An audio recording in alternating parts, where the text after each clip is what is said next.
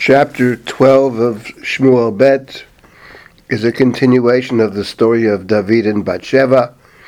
The previous chapter began with David staying home from the war, and during the course of the previous chapter, David sleeps in the daytime, wakes up at even, Liat Erev, sees Bathsheba bathing, sleeps with Bathsheba, sends her back home.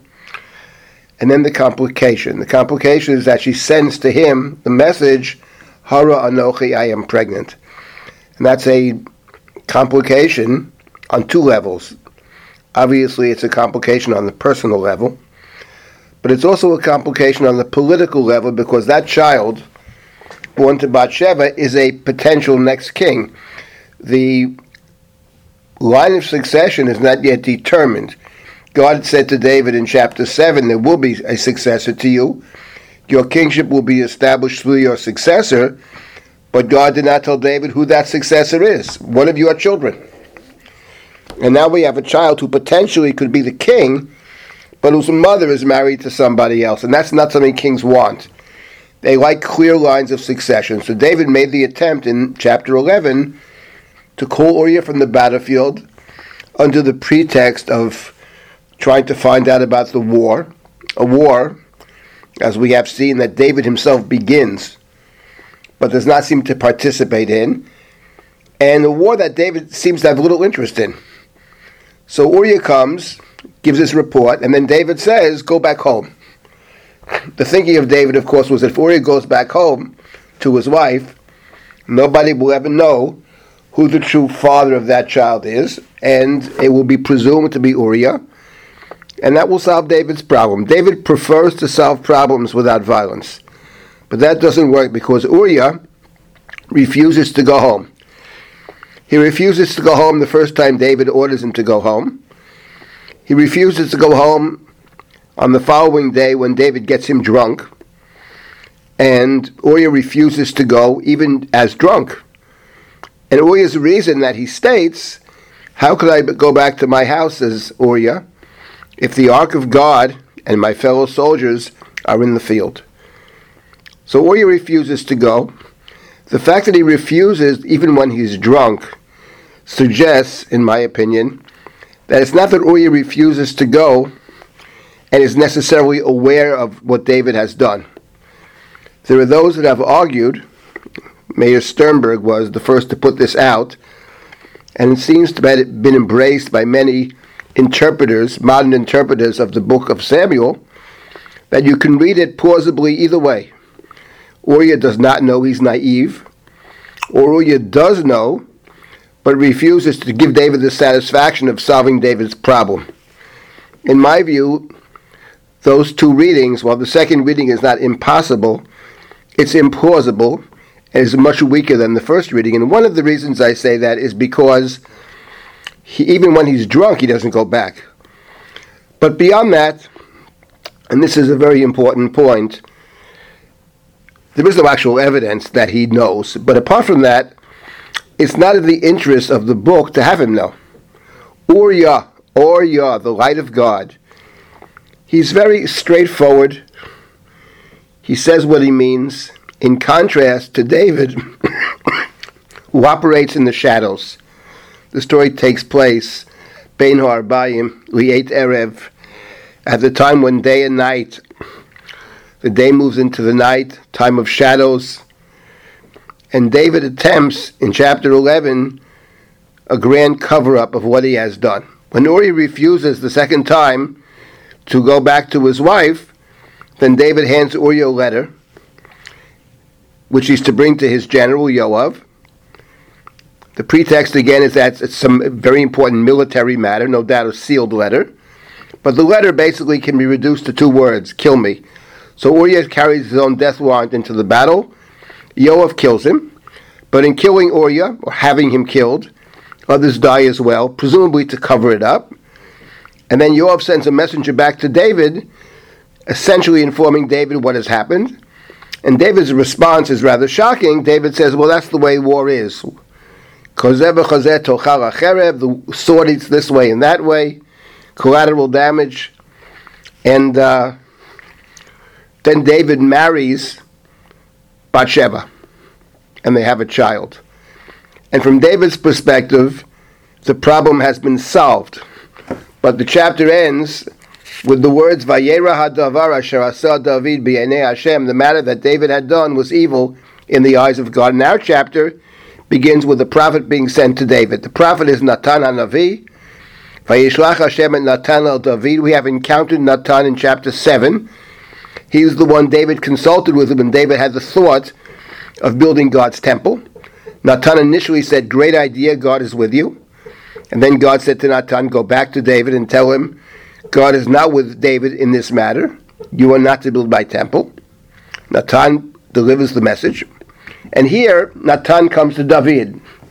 So he's represented in chapter 7 as a friend of David. He's a prophet, but he's also a friend of David. And here, apparently, he has a prepared speech. The prepared speech, Ko Amar Hashem, thus says the Lord, which is a typical introduction to a prepared prophecy. That's in verse number 7.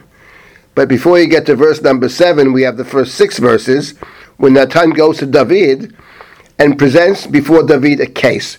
We have to remember that the king, one of the roles of the king, as described in the book of Samuel, back in chapter 8, is Ushvatanu Malkenu, the king shall judge us.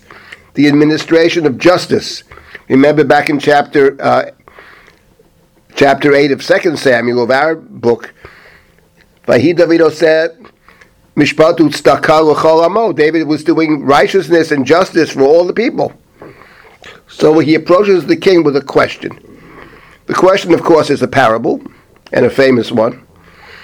And Natan says to David, Shnei anashim hayu b'ir achat. There were 2 men in one city. Echad ashir v'echad rash. One was rich and one was poor.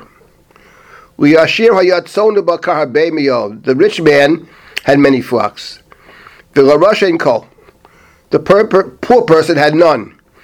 Ki im kivsa achat ketana shekana. But one little ewe, a little lamb that he purchased. Vayichayeha, he sustained her. Vatigdal imo v'yim banav yachdav, and she grew up together with him and his children together. Mipito tachal mikosot tishteh, she ate of his bread, she drank from his cup. Uvechekot tishkav, she slept in his bosom.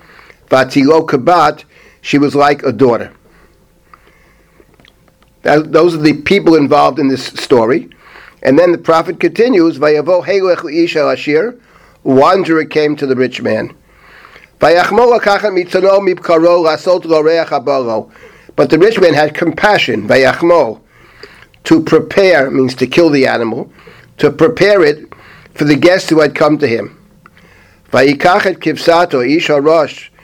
So he took the little ewe of the poor man. Vayasehu ha'ish haba elav, and he prepared this lamb, means he slaughtered the animal, and prepared a meal for the man who had come to him. That's the question. What should be the rule? What is the law in such a case? We would say the law in such a case is, it's a case of theft.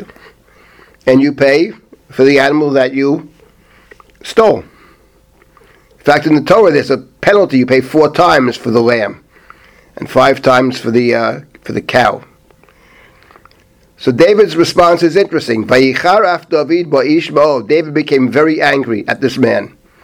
Vayomer el Natan Chai Hashem, and he said to Nathan the prophet, I swear by God, Ki ben mavet ha'isho says, the person who did this deserves to die. V'et hakivsa yishalem arbatayim, and pay 4-fold for the lamb. Ekev asher asat hadavar, said, because he did this thing. V'yal asher lo chamal, and he had no compassion. In the story, it was said he had compassion. He wanted to spare his own. This is not a man who has compassion, says David. This is a ruthless man. He takes the one lamb of the poor person. There's so much to say about the parable. Make a couple of observations. First of all, let's start with the fact that there's a parable. This is not the first time in this book, the book of Samuel, that the prophet has come to the institutional leader to tell the institutional leader that he has sinned. In fact, to tell him that he's out. It happened with Eli the priest. 2 different prophets went to Eli the priest. The second was Samuel in chapter 3 of 1 Samuel. And then Samuel again to the leader who replaces the priesthood, which is King Saul, in chapter 15. In each of those cases says very clearly, you are no longer going to lead, your institution will fail, will fall. There's no parables. But here in chapter 12, the prophet, who has a prepared speech, he's about to deliver a prepared speech, but he starts with a parable. Whether God instructed him to do so or was his own idea, that's a good question. But what the parable discloses, and that's very important, is the contrast between what David understands to be true and how David behaves when it comes to David personally. David doesn't just render a judgment over here. David gets very angry. This person has no compassion. This is a ruthless human being. He sees it clearly. What he doesn't see is that it is himself. The prophet says to David, you are this person. So that's the tragedy here. In the case of Saul, one gets the impression that he really didn't grasp fully what was wrong. With Eli, he doesn't truly condemn his children. He doesn't truly criticize them. He criticizes in a mild way, in a sweet way. Doesn't really get it. David has the ability to understand perfectly. Therein lies the tragedy. Interesting to note, among many other things, that in this story, we have the word vayachmo, to have pity, compassion, to spare, and we have the many flocks. And what the text does is it brings us back to the story of King Saul. With King Saul, he's told not to have compassion on Amalek, but vayachmo Shaul v'am, Saul and the people had compassion and spared the flocks of Amalek, the better flocks of Amalek. The weak ones they destroy, but the good ones they keep. So the text draws a parallel between the story of David and Bathsheba on one hand, his great sin, and the great sin of Saul. But it's interesting, in a sense, they're the opposite. Because in the case of Saul, the sin is the one who has too much compassion, one might say, misplaced compassion, which is a grievous sin.